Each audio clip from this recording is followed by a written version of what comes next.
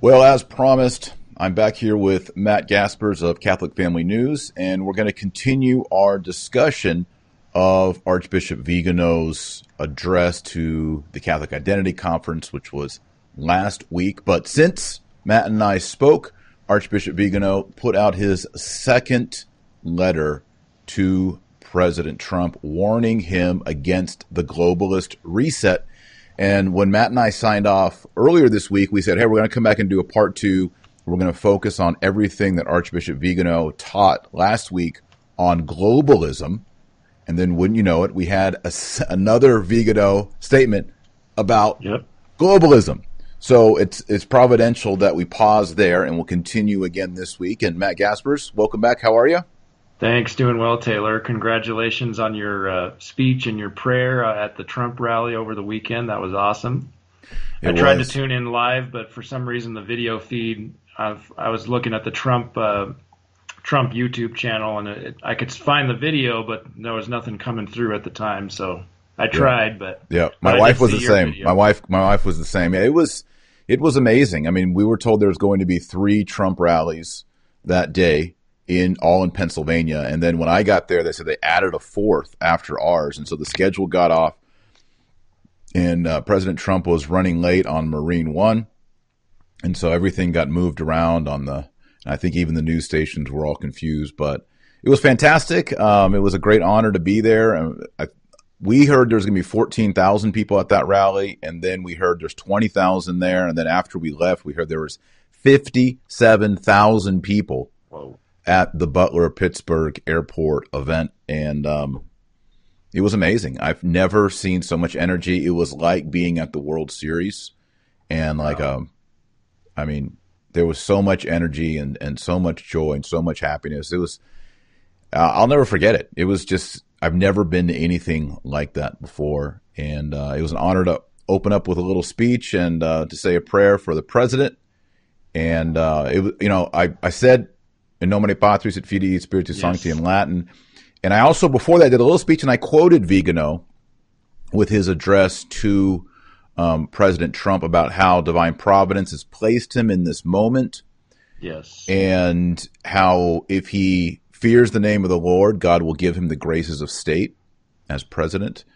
Yes. And then the prayer I quoted Viganò, which is, of course, quoting the Psalms, that if President Trump honors God, that God will grant him victory by God's right hand. So, can I read that part real quick of the prayer? Of course. I think everybody on this channel has seen there's a video of the prayer, but I'll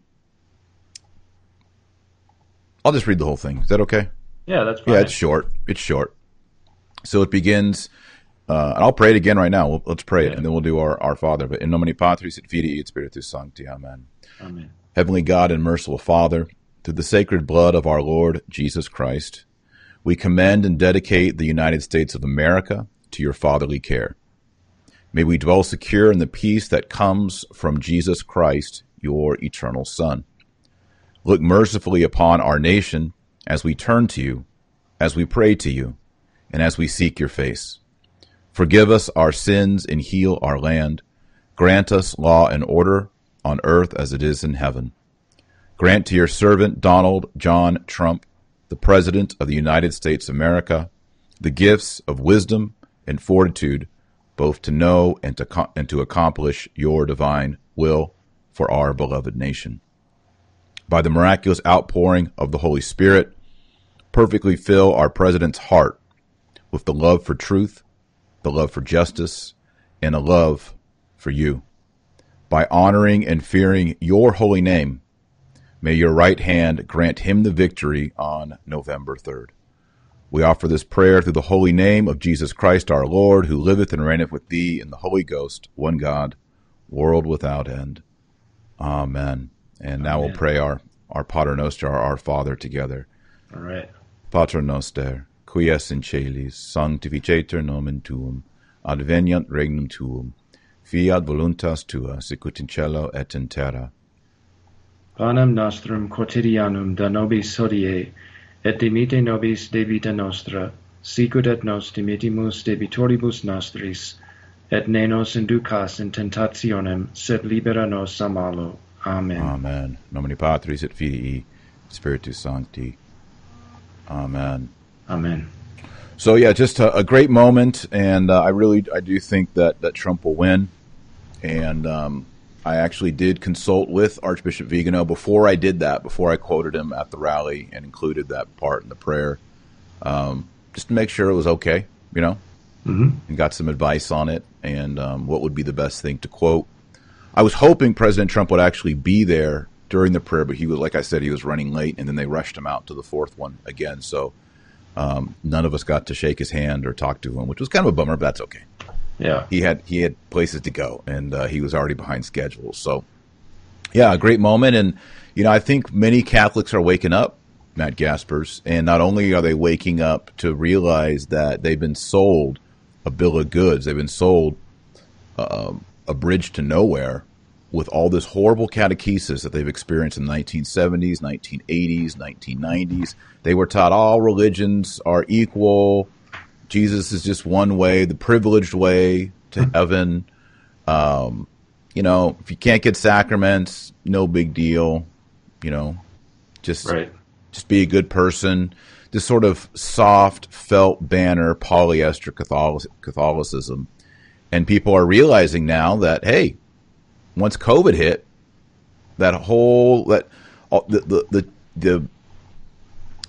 did Mother Angelica used to call it, Matt? The American Church. She had a good phrase for it. I can't remember. Anyway, can't remember. The American fake, weak hierarchy just folded like a cheap chasuble. Yeah, that's right. That's right. Polyester chasuble. It folded like a cassock album. And here we are. And so along with that is sort of this political red pill that not only is it about heresy and modernism, it's also about the Vatican now trying to align itself with Abu Dhabi and China in the EU and the UN. Yep. Globalism. The Great Reset. Yep. The Great Reset. And right in the midst of it is Archbishop Viganò blowing the whistle. Hopefully people are also waking up to the fact that church and state go together, whether we like it or not, and they affect one another, whether we like it or not. Absolutely. Yeah, we Catholics do not, this is going to shock people, we do not believe in the separation of church and state. We believe in the distinction of church and state. So the city has a mayor and a bishop. The bishop's not the mayor and the mayor's not the bishop. There's a distinction.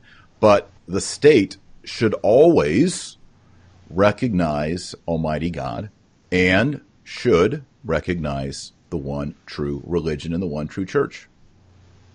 Yep. We can tolerate we're not going to force people to convert to our faith. Right. But we tolerate other religions, but they don't have rights before God. Correct. That's a big distinction that people are learning right now. Yes, and we'll probably get more into that because Archbishop Viganò brings up Nostra Aetate and Dignitatis Humanae. Boom. Yep. Boom. So we left off. If you guys missed it, Matt had some great analysis earlier last week when we talked about this conference speech that Archbishop Viganò presented to the Catholic Identity Conference, which is, of course, spearheaded by Remnant and Michael Matt. It's a very impressive talk, and the entire manuscript of Archbishop Viganò's talk can be found at Catholic Family News. That's what I'm looking at right now. Just go to Catholic Family News, and it's called, what's the name of this title? Scapegoating Francis? Yes. Yeah. And then the subtitle, How the Revolution of Vatican II Serves the New World Order. And those, by the way, is Viganò's title, not a title that Matt Gaspers created. Exactly. Yeah. Exactly. And it goes very well with the Catholic Identity Conference theme this year, which is Christ or Chaos, challenging the New World Order. Mm-hmm. So all of the talks were kind of geared towards that general theme of, we, as Pius the 11th in Quas Primas, we celebrated this past Sunday, but the previous one, October 25th, was the Feast of Christ the King on the traditional calendar. And he says in that encyclical that men must look for the peace of Christ in the kingdom of Christ. So if Christ is not king of society, there's going to be chaos in one form or another. And we're certainly seeing that today, especially with all this globalism, the Great Reset that Archbishop Viganò focuses on in his latest letter to President Trump. So, as the conference says, it's either Christ or chaos, one or the other. That's right. It's a binary.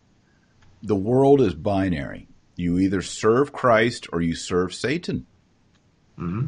Every time we commit a mortal sin, you step out and you begin to serve Satan.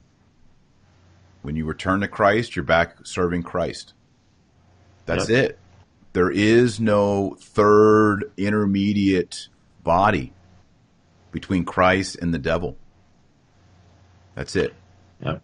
Sister Lucia Fatima summed it up very well when she said during an interview, I think it was in 1957 with a Father Fuentes, she said, Father, we are either for God or for the devil. There is no other possibility. I always remember that quote from that interview because it's so powerful.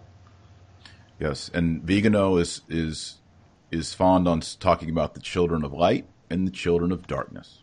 Yes. And St. Thomas Aquinas uses the kingdom of Christ and the kingdom of Satan. Yep. That's it. And just remember, Adam and Eve in the garden. Choose God or choose the serpent. Choose the dragon. That's it. And when you die, there'll be a binary judgment over you. Are you going to end up in heaven or are you going to be in hell? That's it. Right. So, and today's All Souls. We should mention that. That's right. I meant to say a Blessed All Souls Day to everybody. Blessed all souls of the faithful departed, through the mercy of God, may they rest in peace. Amen. And we Catholics, of course, know from the Old Testament and from the New and from tradition that if anyone dies with faith in Christ, but is still not perfectly conformed to Christ in charity, in love, through a perfect putting away or penance for sins, you can spend time getting purified, or as St. Paul says in 1 Corinthians, is it 3:15? You'll be saved through fire. Yes. And so you're saved. You're not going to burn in hell forever, but you are going to be purified by the fires of purgatory. And so we pray for our loved ones and for the departed ones that their suffering in purgatory, their purification, goes by quickly and they get to heaven. So we pray and we have masses for them. And today is All Souls Day, and this is a day in the Catholic Church we pray and remember the faithful departed. So make sure you do that. You can visit a cemetery, pray an Our Father, Hail Mary, Glory be for the intentions of the Pope, receive communion, and go to confession and try to detach yourself from all of your sins, and you can earn a plenary indulgence for the dead. And it's extended all month. Isn't that right, Matt? I believe so, yes. I'll have to look up those guidelines again. It used to be from the 1st to the 8th. And I believe, don't trust me, I might have this wrong, I believe it's been extended for the entire month. Okay. Very good. Yep. Well, let's get started. Let's not begin with the new president letter. Let's begin where we left off, I think, previously. Okay. When he's getting into the globalism, this is more towards the end of the letter. Where do you want to begin, Matt? I think we left off, we finished up with section 6 of this talk, which is divided into 10 sections, and I think we were going to start up again on section 7, which actually overlaps a lot from here on out with his letter to President Trump, so we can maybe jump back and forth if we need to. Yes. So this section 7, interestingly, is called Open Society, and for those familiar with George Soros, that should ring a bell because that's the name of his foundation, so-called, his propaganda machine. Yeah, big thumbs down, called the Open Society Foundation. So Archbishop Viganò titles this section Open Society and Open Religion. And he starts out by saying, this analysis, meaning the entirety of his lecture, would hardly be complete without a word on the neo-language so popular in the ecclesiastical sphere. Catholics who grew up, in the 1950s or even early 60s can attest to this firsthand, that the language used by churchmen has undergone a pretty radical transformation since the Second Vatican Council. New language has been introduced. As he says, goes on to say, traditional Catholic vocabulary has been deliberately modified in order to change the content it expresses. That's why, as Taylor and I have said so many times on the show together, the oath against modernism and the texts against modernism, even going back to Pius IX's Syllabus of Errors and the First Vatican Council, it's crucial that the faith is always expressed with the same meaning and the same intent, using the same words. Words matter. You can't radically change the vocabulary without changing the substance of the faith. And this is why we must preserve and honor Latin. I mean, Latin is a dead language, which means, like, if you went back in the 1840s, Matt, and you're like, wow, that stagecoach is cool, they would be like, is it cold? Did it get snow on it? Why is the stagecoach cool? You see, the word cool changed. It means something different now. Yep. Same thing with accident. We talk about in the Eucharist, the substance of bread and wine changes into the body and blood of Jesus Christ. But the accidents, the 9 accidents of bread and wine remain. Right? The way they look, the way their position, their smell, their taste, all that stuff remains. But what about the word accident?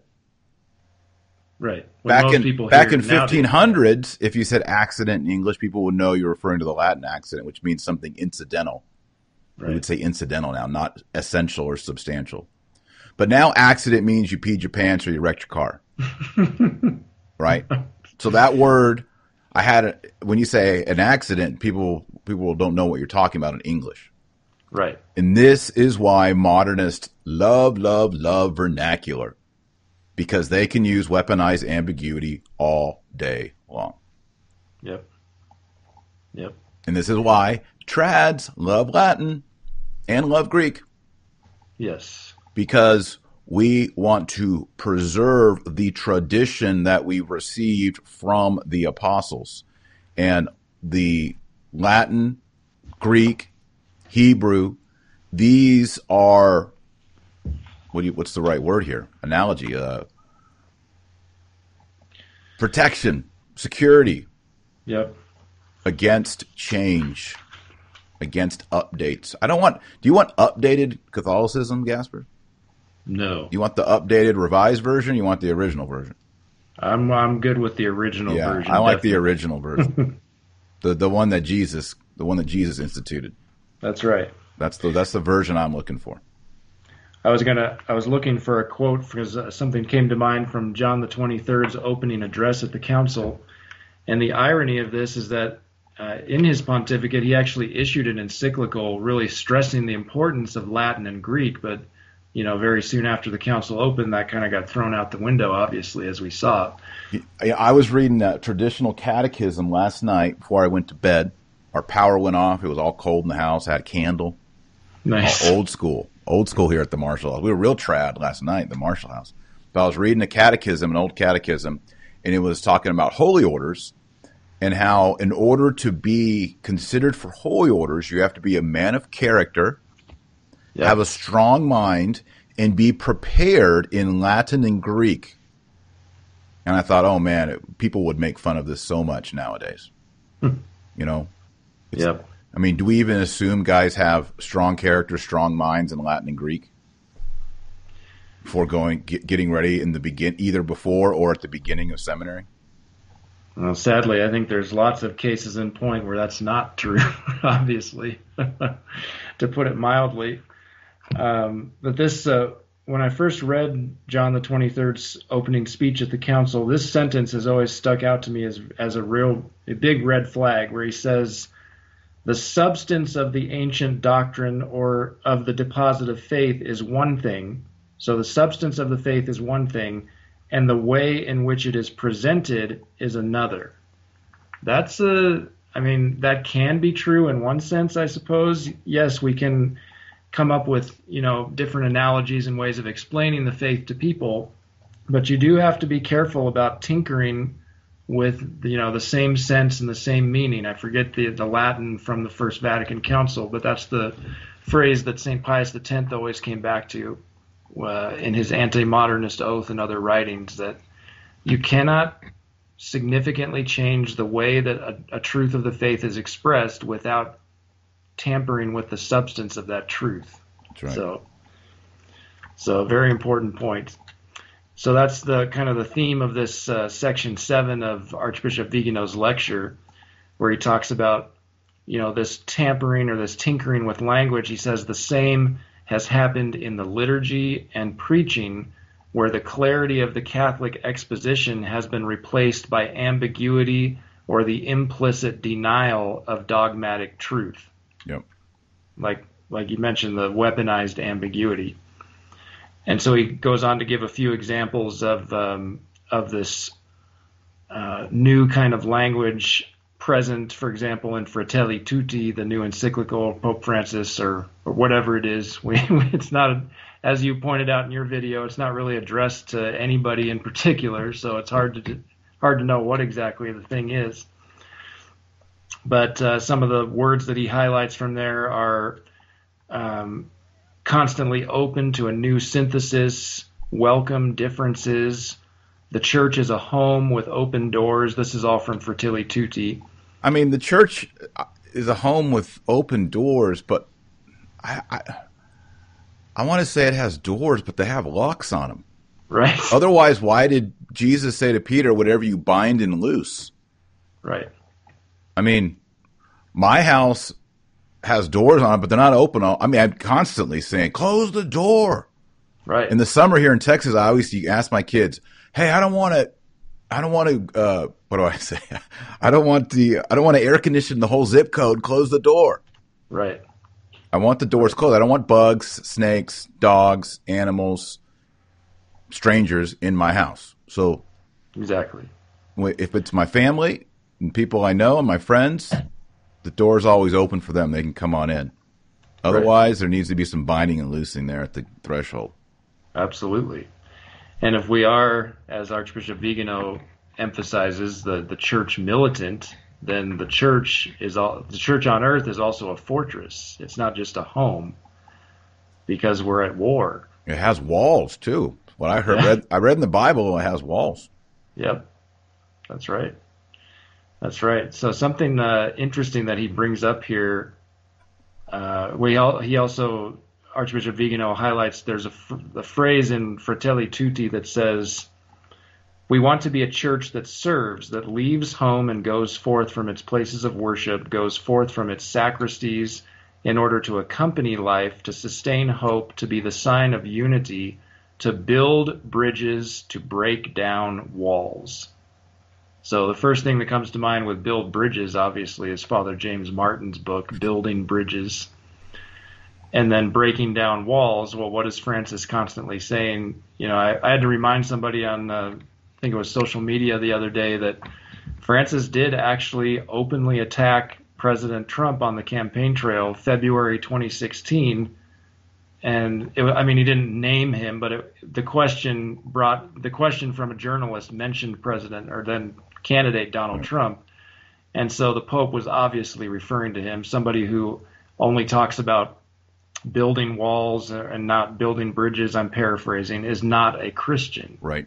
It's a pretty audacious thing to say. Yep. Especially coming from a man who happens to live behind a giant wall in Vatican City. The only time in 7 years of Pope Francis that he's ever condemned a person that I know of directly. Yeah, I all can't kinds think of madness in the world, and Trump is the one that gets an arrow. So So this whole idea of open society, open home, open church, the religious side of the coin he refers to as open religion. And he says open religion is perfectly in tune with the intentions of globalism. From the political meetings, quote, for a new humanism blessed by the leaders of the church, to the participation of the progressive intelligentsia in green propaganda, it all chases after the mainstream thought. And it's interesting, and he gets into this a couple paragraphs down. Where did this notion of new humanism come from? And I think you probably quote this address in your book. I can't remember which page in Infiltration, but Pope Paul VI, in closing the Second Vatican Council, gave a very provocative address in which he said, and Archbishop Viganò quotes him as saying, it's an extended quote. He says, "The religion of the God who became man has met the religion, for such it is, of man who makes himself God. And what happened? Was there a clash, a battle, a condemnation? There could have been, and we can say there should have been, but there was none." This is Pope Paul VI talking, December 8th, 1965. "The old story of the Samaritan has been the model of the spirituality of the council." That is very interesting to pause there, because that is the centerpiece of Fratelli Tutti. For those who have done the painstaking work of reading that document, and I emphasize you get an indulgence for it. Yeah. The chapter 2 of Fratelli Tutti is devoted to this subject of the Good Samaritan, and that's what Francis wants the church to be, is the Good Samaritan. So kind of surrendering this notion of the church militant. And obviously the church, yes, we do need to care for those in need, but it's not an either-or proposition. We have to be both and, kind of like the old military orders during the Crusades. I mean, some of them were devoted, they devoted themselves to helping the sick and the injured and stuff like that, but they also took up arms to fight against the infidels. So the Knights Hospitaller, right? They practiced hospitality in hospitals.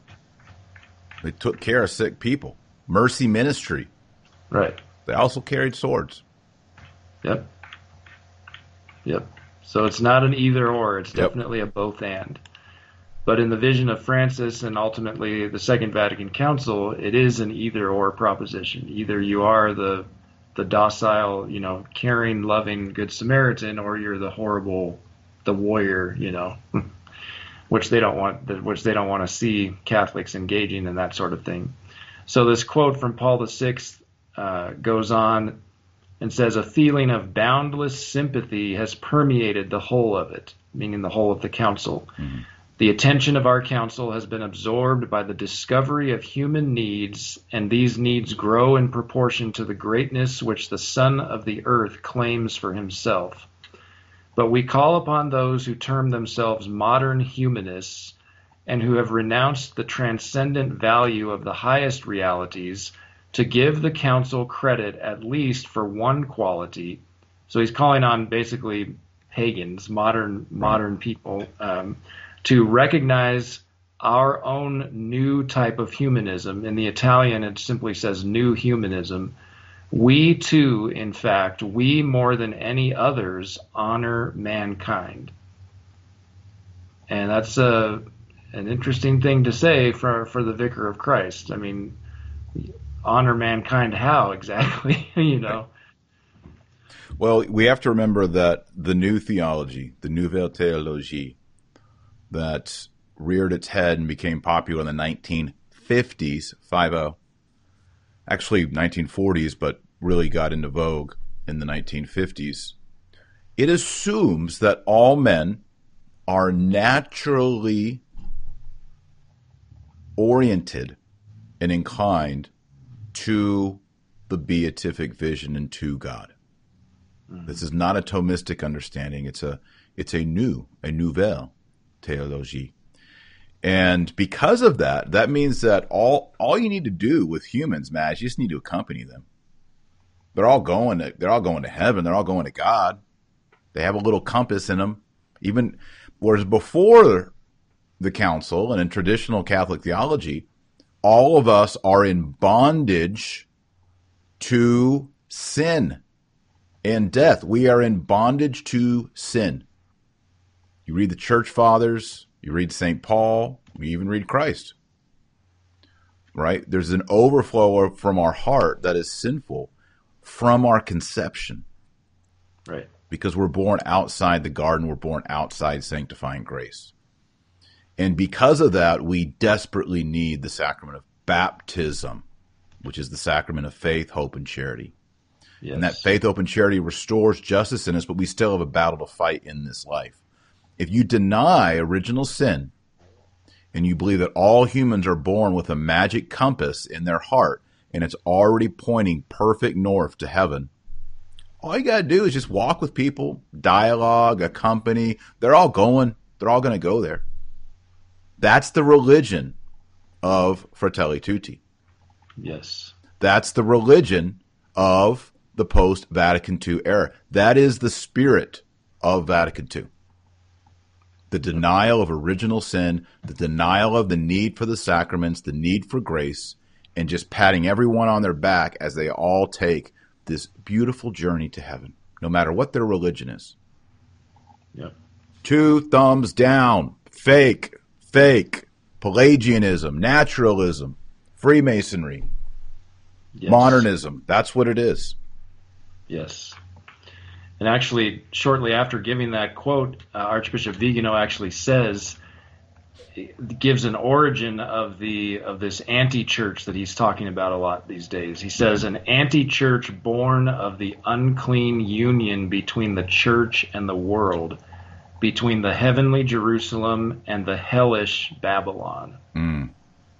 And he says, note well, the first time a pontiff mentioned the so-called new humanism was at the final session of Vatican II, and today we find it repeated as a mantra by those who consider it a perfect and coherent expression of the revolutionary mens or frame of mind of the council. Right. Yep. And people wonder why after 50 years we're still spilling ink and debating Vatican II.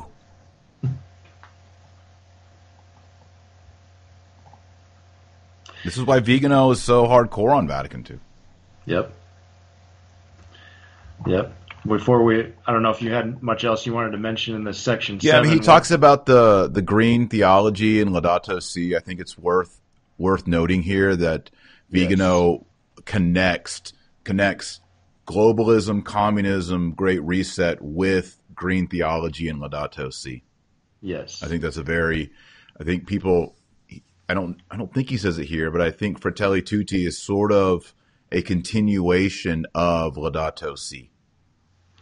Yeah, he actually does. I think he does make that connection. Here he says the new humanism obviously has an environmental and ecological frame into which are grafted both the encyclical Laudato Si and green theology. And that's also where he says there's the idolatrous worship of the Pachamama in the presence of the Roman Sanhedrin. Yes. Whoa. Strong phrase. Because the Sanhedrin is the synod. It actually comes from that Greek word synod. Right. Of the elders and priests of Jerusalem who tried and then betrayed Jesus Christ our Lord. Yes. In AD 33. And here he's saying that the presence of the Pachamama in front of the Pope and the Roman Curia and the cardinals, he calls them the Roman Sanhedrin. I mean, when I saw that, I was like, whoa. It's very striking language, for sure. Archbishop Viganò. And what does he say? I'm going to put the picture on the screen here of Archbishop Viganò looking tough. There we go. You can't see it, but it's the tough one. Yeah, I know the one. It's the V for Victory Viganò picture where he's like, how dare you teach heresy in the one true church. That's right. So he says a little bit further down, the bottom line is this: conformity on the part of the anti-church with the dominant ideology of the modern world establishes a real cooperation with powerful representatives of the deep state, starting with those working towards a so-called sustainable economy. And then he names some names involving Jorge Mario Bergoglio, Bill Gates, Jeffrey Sachs, John Elkin, and Gunter Pauli. So, yeah, that's one of the things I've been so confused on, Matt, is if Pope Francis and all these liberal socialists are all about the little guy, the worker, why are they always palling around with the billionaire auto technocrats? Yep. And I Look think at who goes to these meetings in Rome. The billionaire buddies. Not the little guy. You know who the little guys are, Matt? The little guys are the guys who have 4 kids in tow with their wife who is working hard and is exhausted and homeschooling. That's the little guy in the church. That's right. That's the backbone. That's the people of the church. Not these non-Catholic billionaires who are flying in on their special jets to these colloquia and symposia in Rome. Right. And very, very fancy dinners attached to them, I'm sure. Gorging themselves. Come on. Crazy. Tone deaf. So he does make an interesting observation. He says the deep state needs to secure low-cost labor through immigration, which at the same time contributes to the cancellation of the religious, cultural, and linguistic identity of the nations involved. So moving towards this open society, this world without borders. And then he connects it to the deep church. The deep church lends an ideological and pseudo-theological basis to this invasion plan, and at the same time guarantees a share in the lucrative business of hospitality. And I know you've spoken about this before, but I don't think enough Catholics realize how much money the USCCB, for example, gets from the federal government for all of these immigration and integration into our society kind of programs. It's a huge amount of money. Yeah, Michael Hitchburn at Lepanto Institute does a lot of great work on that. Others as well. I think Complicit Clergy also covers those numbers as well. Do y'all cover those numbers at CFN? We probably have in the past. Yeah. I don't know if we've done so recently, but I know John Venari, God rest his soul, was definitely into that. Yes. Mm-hmm. So, I think the Section 8 is a pretty significant one. I think connecting the dots between Vatican II and Freemasonry. Yes. I know we'll have some things to say about that. That's brotherhood. Right. Yeah. That's right. So he calls it Section 8 is the ideological foundations of brotherhood, and he gets right into it, the first paragraph.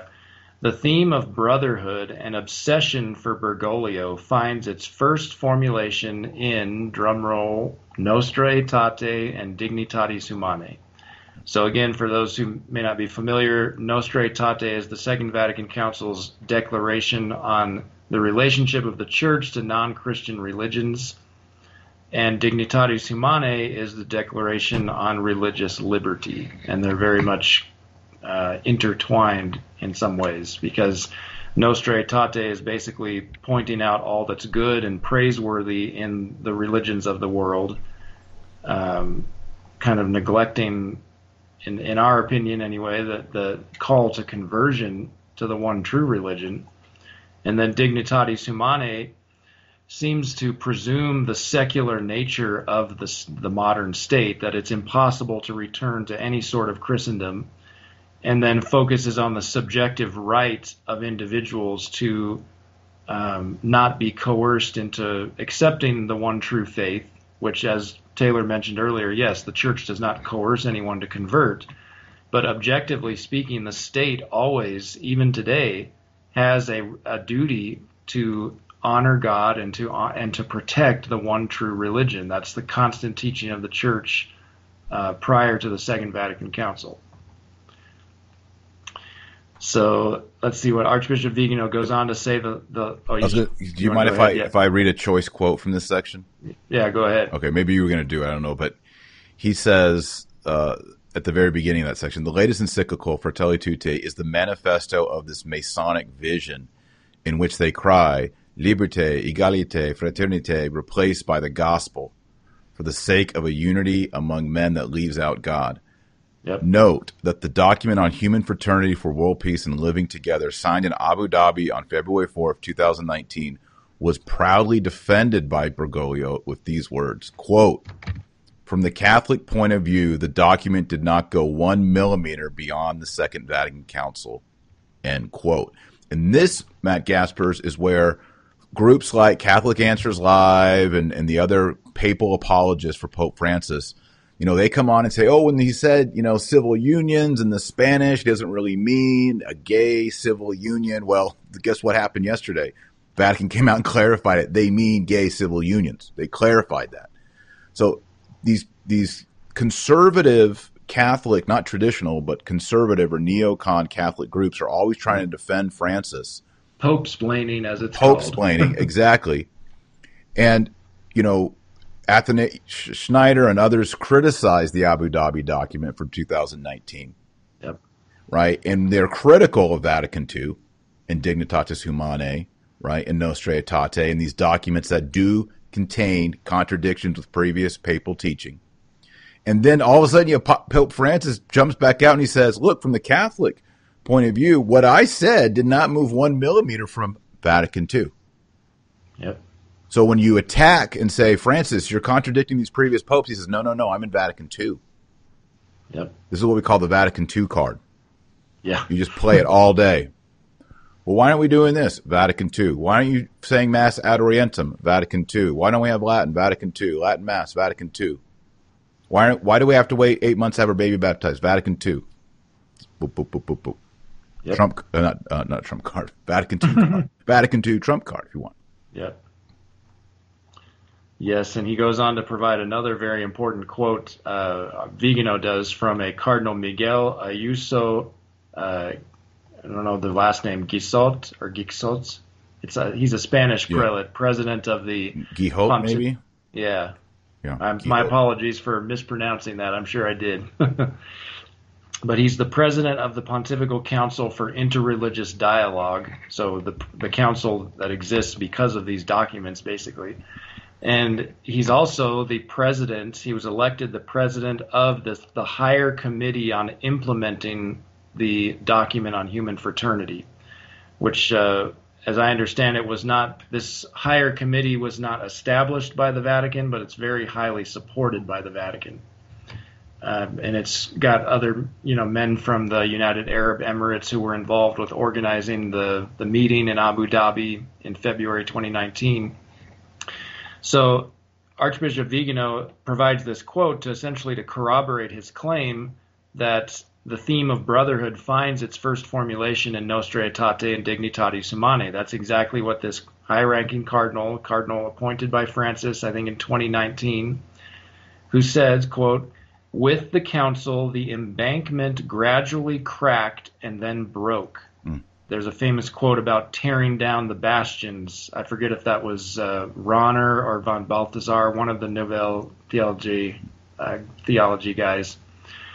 This cardinal goes on, the river of dialogue has spread with the council documents, Nostra Aetate, on the relationship between the church and believers of other religions, and Dignitatis Humanae on religious freedom. Themes and documents that are closely linked to each other. And, this is very significant, have allowed St. John Paul II to give life to meetings such as the World Day of Prayer for Peace in Assisi on October 27th, 1986. So here we have a clear admission that pan-religious, terrible meeting that took place in 1986 is the direct result of the Second Vatican Council documents. Yep. So again, those who want to say, well, that was an aberration or that's not what the council intended. Well, according to these men, that's exactly what the council had in mind. It's amazing, Matt, that what the traditional Catholics are saying and what the actual Pope Francis and his people are saying is the same thing. Right. It's really the neocons in the middle who are kind of in dissonance here. Right. You and I and Michael Matt and Archbishop Lefebvre and Schneider and Viganò and Michael Davies. I mean, we could go on and on with these names. Right. We're all saying, look, what happened in 1986, the idolatry at the St. Francis Basilica, where they put an idol of Buddha on a Catholic altar, perhaps a tabernacle, but definitely on a Catholic altar dedicated to Jesus Christ. Mm-hmm. That right there is treason against Jesus Christ. And it's a direct flow from Nostra Aetate, Indignitatis Humanae. And guess who says the same thing? Pope Francis and all of his friends and their committees and the religious interdialogue group. It's the people in the middle over at Catholic Answers and First Things and Word on Fire and all that who are trying to say, well, no, it's not. They're both good. They're the ones who in 2020 are caught in the middle of this crossfire. Right. And looking more and more desperate and frankly ridiculous trying to do so. Right. It's very sad to see, though. But before we move on, I just want to read the last sentence of this quote from the Spanish cardinal president of the Council for Interreligious Dialogue, because it demands a response. He says, "The Catholic Church's commitment to interreligious dialogue, which opens the way to peace and fraternity." So according to him, dialogue is the way to peace and fraternity, right, not the social kingship of Christ, is part of her original mission. What? Where does it say in the gospel that the church's original mission is to go out and dialogue? Did our Lord tell the apostles, go forth and dialogue with all nations? It's not in my Bible. Not what it says in my Bible. I mean, I'm looking at the Vulgate here. I'm not seeing it. What I read in my Bible is he says, going therefore, teach ye all nations, baptizing them in the name of the Father and of the Son and of the Holy Ghost, teaching them to observe all things whatsoever I have commanded you. Yeah. It's like commandments, Matt? Are you telling that Jesus left commandments that we should observe? Huh. I thought it was just about dialogue, according to Francis. Oh, man. So, and before we... and can I also point out that the very last thing that he quotes here is the Alta Vendita? That's right. Were you going to say that? Sure. Yeah, definitely got to touch on that before we move on. Yeah, he quotes Austin Ivory, who, by the way, just attacked me today on Twitter for being a convert. If you're a convert, you're bad. He said it's these converts that are causing all the problems. But he says Austin Ivory, the hagiographer of Bergoglio, confirms with satisfaction this interpretation that a Catholic would rightly consider at least disturbing. And he says, I remember that in the Masonic documents of the Alta Vendita since the 19th century, an infiltration of Freemasonry in the church was planned. Thank you, Viganò, for using the word infiltration. And he says, quote, you too will fish some friends and lead them to the feet of the apostolic see. You will have preached revolution in tiara and cope, proceeded under the cross and banner, a revolution that will need only a little help to set the quarters of the world on fire. So here what the Alta Vendita is discussing is that one day, through the tiara and cope, so the tiara is the papal tiara and the cope is the cape that the Pope wears, that revolution will be preached from the papacy. Yep. One day. And that is the plan of Freemasonry from the early 1800s, which I detail in a book called Infiltration, the plot to destroy the church from within. It goes back to the 1830s, 1840s, and it's all laid out in the permanent instruction of the Alta Vendita, which you can read in the appendix of the book. Yep. This is the plan. And guess what? They got there. They did. And if I recall correctly, the plan articulated in the Alta Vendita, they don't necessarily want an actual formal, you could say card-carrying Freemason as the Pope. They want a Pope that is thoroughly corrupted and thoroughly imbued with their ideas. Yeah, as they say... Can I read the passage? Yeah, go ahead. Okay, so this is in the appendix, Infiltration, page 267. It says, the Pope, whoever he may be, will never come to the secret societies. It is for the secret societies to come first to the church with the aim of winning them both. See, so they don't want the Pope to say, hey, I'm a Freemason. I got one of those little aprons on. I'm Scottish Rite now. They don't want that. Right. It says, we must go to the church and win them both, church and Pope. The work which we have undertaken is not the work of a day, nor of a month, nor of a year. It may last many years, a century, perhaps. But in our ranks, the soldier dies and the fight continues. We do not mean to win the popes to our cause, to make them neophytes of our principles and propagators of our ideas. That would be a ridiculous dream, no matter in what manner events may turn. Should cardinals or prelates, for example, enter, willingly or by surprise in some manner, into a part of our secrets, it would be by no means a motive to desire their elevation to the see of Peter. That elevation would destroy us. Ambition alone would bring them to apostasy from us. The needs of power would force them to immolate us.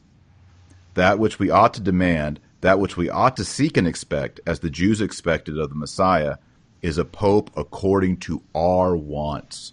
So they're saying, look, we don't want to do a big show and a big recruitment saying Cardinal so-and-so is a Freemason, Archbishop so-and-so is a Freemason. We want a pope according to our wants, our teachings. Right. So a lot of people misunderstand. They say, "Oh, Taylor's saying everyone's a Freemason." Look, it's better for them if they're not officially a Freemason, but they have Freemasonic ideas bubbling around in their head. Yep. That's the subtlety of the Alta Vendita. It is. It is, and Archbishop Viganò provides a powerful quote to that effect. In his lecture, he says, "It is no surprise, therefore, that the infamous Grand Lodge of Spain, after having warmly congratulated its paladin, or like its surrogate, raised to the throne, has once again paid homage to Bergoglio with these words in reference to Fratelli Tutti." And it says at the end of this quote, "Pope Francis's latest encyclical shows how far the present Catholic Church is from its previous positions. In Fratelli Tutti, the Pope embraced the universal brotherhood, the great principle of Freemasonry." Wow. I mean, that's right from the Freemasons themselves. Yep. And as you noted in your video, dissecting the encyclical, their phrase, the liberty, equality, fraternity, the motto of the French Revolution is actually in the document as a section heading. It's unbelievable. Yeah. And it's interesting. I quote these things and people on the left just said, well, Marshall just did Control F search. And, no, read the statement. Why is it that the Freemasons, who are the enemies of the Catholic Church, are praising this document? Yep. Did they do the same thing I did? But just from a different perspective? Why do I and the Freemason agree that this is a Freemasonic document? Right. Coincidence? Okay, so that's section 8. Now we move on to section 9, the subversion of the individual and social relationship with God. He says, while in the Church of Christ, the relation of the soul with the Lord is eminently personal, even when it is conveyed by the sacred minister in liturgical action. In the conciliar church, that's the church since Vatican II, the community and the group relationship prevails. And this is why, Matt, we have these invalid baptisms where the ministers were invalidly saying, we baptize you in the name of the Father, Son, and the Holy Spirit, which is invalid and heretical. The church says, I baptize you in the name of the Father and the Son and the Holy Ghost. Yes. So it's not an act. The sacraments are not an act of the community. They're an act of Christ in persona Christi. Right.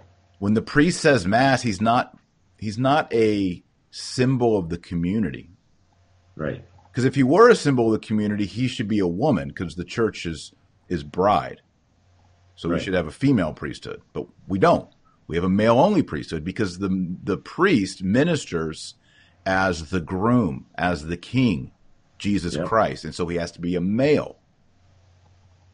Yes. Right? And when he baptizes as Christ. And when he confirms as Christ. When he absolves your sins in penance, he does it in the person of Christ.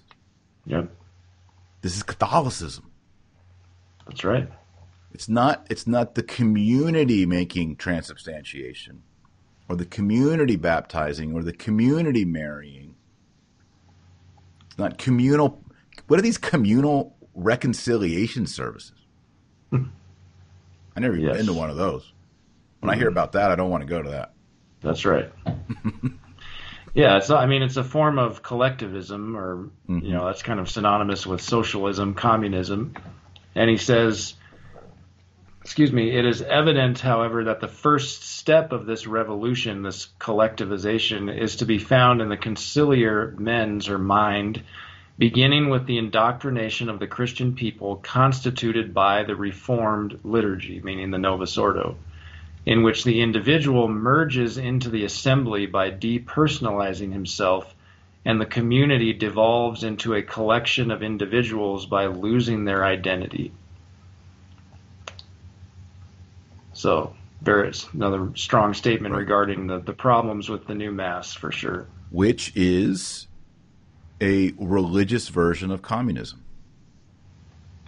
Like I said the other day, ecumenism is the religious version of globalism. And these communal liturgies are really the communist, socialist version of some attempt to worship. Right. Liturgy. Right. He says here at the end. Oh, you just read that. My bad. Go ahead. Oh no, no. That's section 9.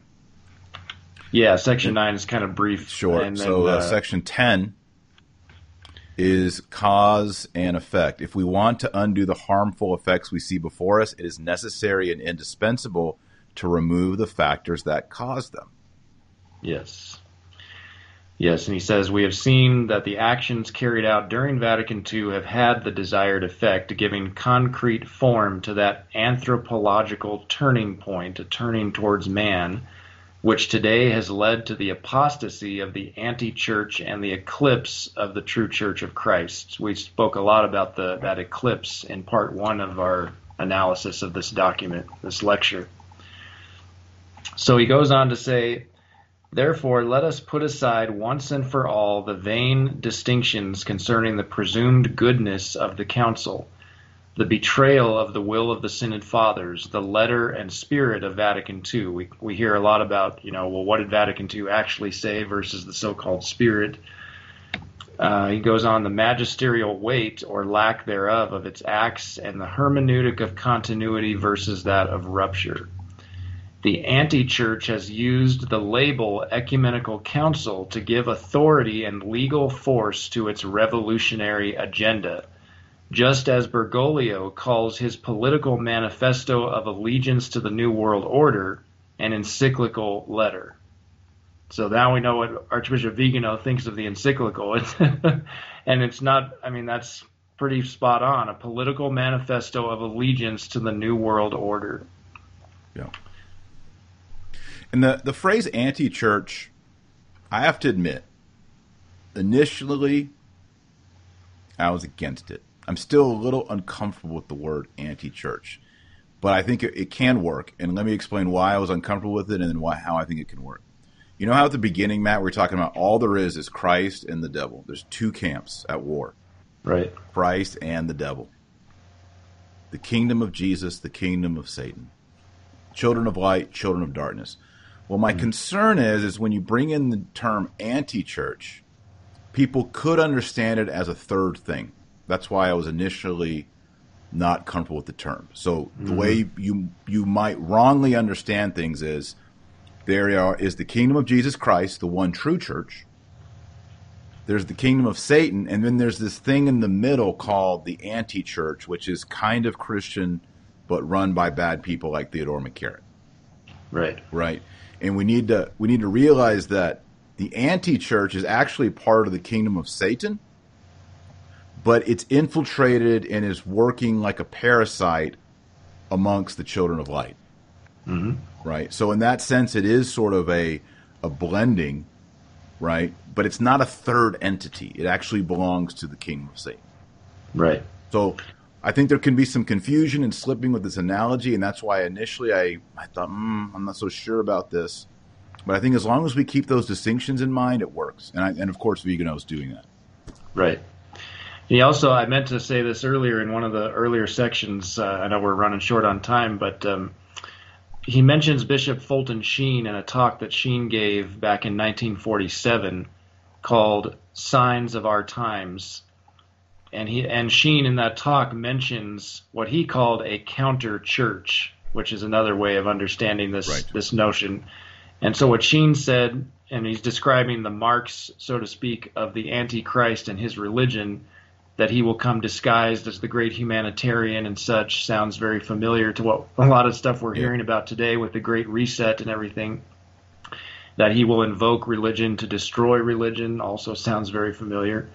But this is the quote where he talks about the counter church. He says, because his religion, meaning the Antichrist, will be brotherhood without the fatherhood of God. Mm-hmm. He will deceive even the elect. He will set up a counter church, which will be the ape of the church, because he, the devil, is the ape of God.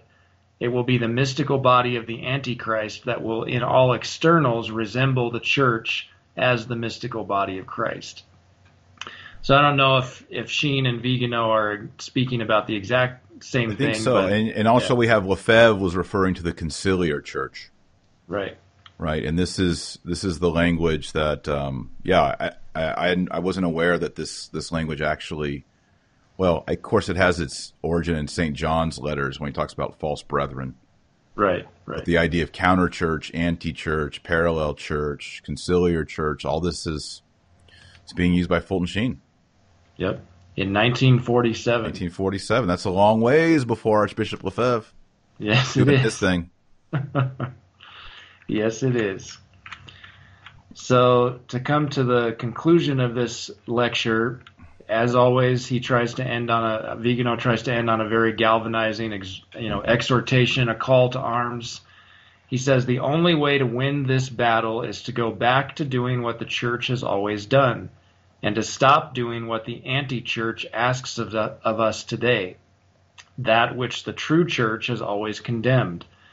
And remember, this lecture was delivered the weekend of Christ the King. He says, let us put our Lord Jesus Christ, King and High Priest, back at the center of the life of the church. And before that, at the center of the life of our communities, of our families, and of ourselves. Let us restore the crown to Our Lady, Mary, Most Holy, Queen and Mother of the Church. And then he goes on to get even more specific. Let us return to celebrate the traditional Holy Liturgy worthily, and to pray with the words of the saints, not with the ramblings of the modernists and heretics. Great line, Archbishop Viganò. Love it. Let us begin again to savor the writings of the fathers of the church and the mystics, and to throw into the fire the works imbued with modernism and immantism, or imantist sentimentalism. Sorry, it's a little bit of a tongue twister. Yes. Let us support with prayer and material help the many good priests who remain faithful to the true faith, and withdraw all support from those who have come to terms with the world and its lies. So it's like that financial interdict that you've mentioned on the show before. We cut off all heretical bishops, priests, and religious orders. Not one penny. Yep. That needs to be the hashtag, not one penny. Not one penny. And I'm sure you really appreciated this section with the theme of Be the Maccabee. He says, let us be inspired by the example of the holy Maccabee martyrs before a new Antiochus, who asks us to sacrifice to idols and to abandon the true God. And he goes on to, I'll let you read the scripture quote if you'd like to. Sure. He says, let us respond with the words, praying to the Lord, so now, O sovereign of the heavens, send a good angel to spread terror and trembling before us. By the might of your arm, may these blasphemers who come against your holy people be struck down. 2 Maccabees 15:23. That I need to make that into a T-shirt. There you go. Doesn't sound much like the interreligious dialogue we hear so much about. Yeah, we need Pope Francis in his time machine. Judah Maccabee, don't be violent. Just dialogue with these dialogue with Antiochus and these Greek pagans who want you to eat pig and destroy your temple and worship idols. Just dialogue with them. That'll work. Accompany their paganism. Yep. Yeah. 2 thumbs down. Right. And he gets into the rosary. Yes, he does. I'm telling you, I gotta love it, Viganò. You're talking about be the Maccabee, and then he finishes with praying the rosary. I mean, that just sounds familiar to me. I love that recipe. And he calls our attention to tomorrow, November 3rd, the election day. Mm-hmm. In the days leading up to November 3rd, I invite everyone to join in a rosary crusade, a sort of siege of Jericho, not with 7 trumpets made of ram's horns sounded by priests, but with the Hail Marys of the little ones and the innocent to bring down the walls of the deep state and of the deep church. Yes. Yes. Great, before that, he talks about the block rosary children, in which they would have thousands of children in every village or neighborhood pray the rosary to implore peace, an old tradition. Yep. And each child holding a little piece of wood, like a mini altar, with an image of Our Lady and a small candle on it. Can we please bring this back? Yes. I would like to see 1,000 kids, each holding a piece of wood like a mini altar with Our Lady on it and a small candle on it. How powerful would that be? Yep. Love it. So, yeah, he says, the woman clothed the sun, that the reign of Our Lady and Mother may be restored, and the eclipse that afflicts us shorten, and may God bless these holy intentions. Archbishop Carlo Maria Viganò. And before we sign off here, Matt, I just want to read this line from the Pope's from Freudian slip, not the Pope, Archbishop Viganò's open letter to President Trump. He says, a global plan called the Great Reset is underway. Its architect is a global elite that wants to subdue all of humanity, imposing coercive measures with which to drastically limit individual freedoms and those of entire populations. In several nations, this plan has already been approved and financed, and others it is still in its early stage. Behind the world leaders who are the accomplices and executors of this infernal project, there are unscrupulous characters who finance the World Economic Forum and Event 201, promoting their agenda. The purpose of the Great Reset is the imposition of a health dictatorship aiming at the imposition of liberticidal. He uses these good words. It's liberty-side measures hidden behind tempting promises of ensuring a universal income and canceling individual debt. So Viganò realizes that what is going on with the Abu Dhabi document, Fratelli Tutti, Laudato Si, he believes all these things are playing into a coercive measure to bring about the loss of freedom, a health technological dictatorship over the whole world. And this is why he prays for the re-election of President Trump. This is his prayer, and this is why he says, to be an instrument of divine providence is a great responsibility for which you will certainly receive all the graces of state that you need, since they are being fervently implored for you by the many people who support you with their prayers. And I think that's a good thing to end with, Archbishop Viganò's words. And I think we should join Viganò in these prayers of so many millions of people here in America and abroad. Yes. So let's pray our Hail Mary for President Trump and Viganò and their alliance against the globalists, against the Great Reset, and for Christ the King. Sound good? Yes. All Sound right. good. Oremus. Nomine Patris et Filii et Spiritus Sancti. Amen. Ave Maria, gratia plena, Dominus tecum, benedicta tu in mulieribus et benedictus fructus ventris tui, Iesus. Sancta Maria, Mater Dei, ora pro nobis peccatoribus, nunc et in hora mortis nostrae. Amen. Gloria Patri et Filio et Spiritui Sancto. Sicut erat in principio et nunc et semper et in saecula saeculorum. Amen. Nomine Patris et Filii et Spiritus Sancti. Amen. Amen. I'm going to make a request. Everyone, when you go in America, when you go to vote, tomorrow, November 3rd, I'd like to ask you to do a couple things. I'd like to ask you to bring with you at least a rosary in your pocket, maybe some holy water and maybe some blessed salt. Wear your scapular, wear your miraculous medal. Get, as Jesse Romero says, get churched up. Get churched up.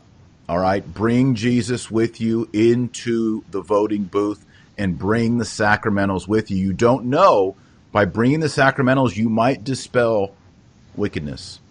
You might dispel demons. Yep. So bring with you scapular, medals, holy water, holy salt, rosary. Get churched up. Bring that with you. I mean, you should do this all the time, but especially in moments like this, go in strapped sacramentally. And make sure you're praying the rosary every day, as Archbishop Viganò invited us. Pray the rosary every day, or you're not on the team. Right, Matt? Yep. So there it is. Everybody go check out Catholic Family News. That's where Matt Gaspers does all of his work. It's fantastic. It's a great newspaper. You should sign up and get that newspaper. There's a digital version, but I recommend you get the physical version. And go check out that speech that we just covered. It's over at, is that Remnant TV?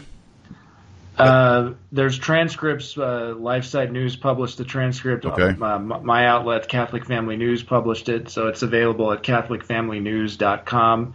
And then for folks who do want to see the actual address, Archbishop Viganò speaking, that's available from the Remnant on their YouTube channel. Right. Yep. Yeah. It's Viganò right there. The camera. It is. It's fantastic. Yep. First time he's been on camera like that since August 2018 when he went into hiding. So. Exactly. So it's pretty awesome to watch that. So check that out. Please like the video. Give it a thumbs up. I'm getting a lot more throttled lately. My Facebook page isn't working right. I can't post these videos on Facebook. It's weird.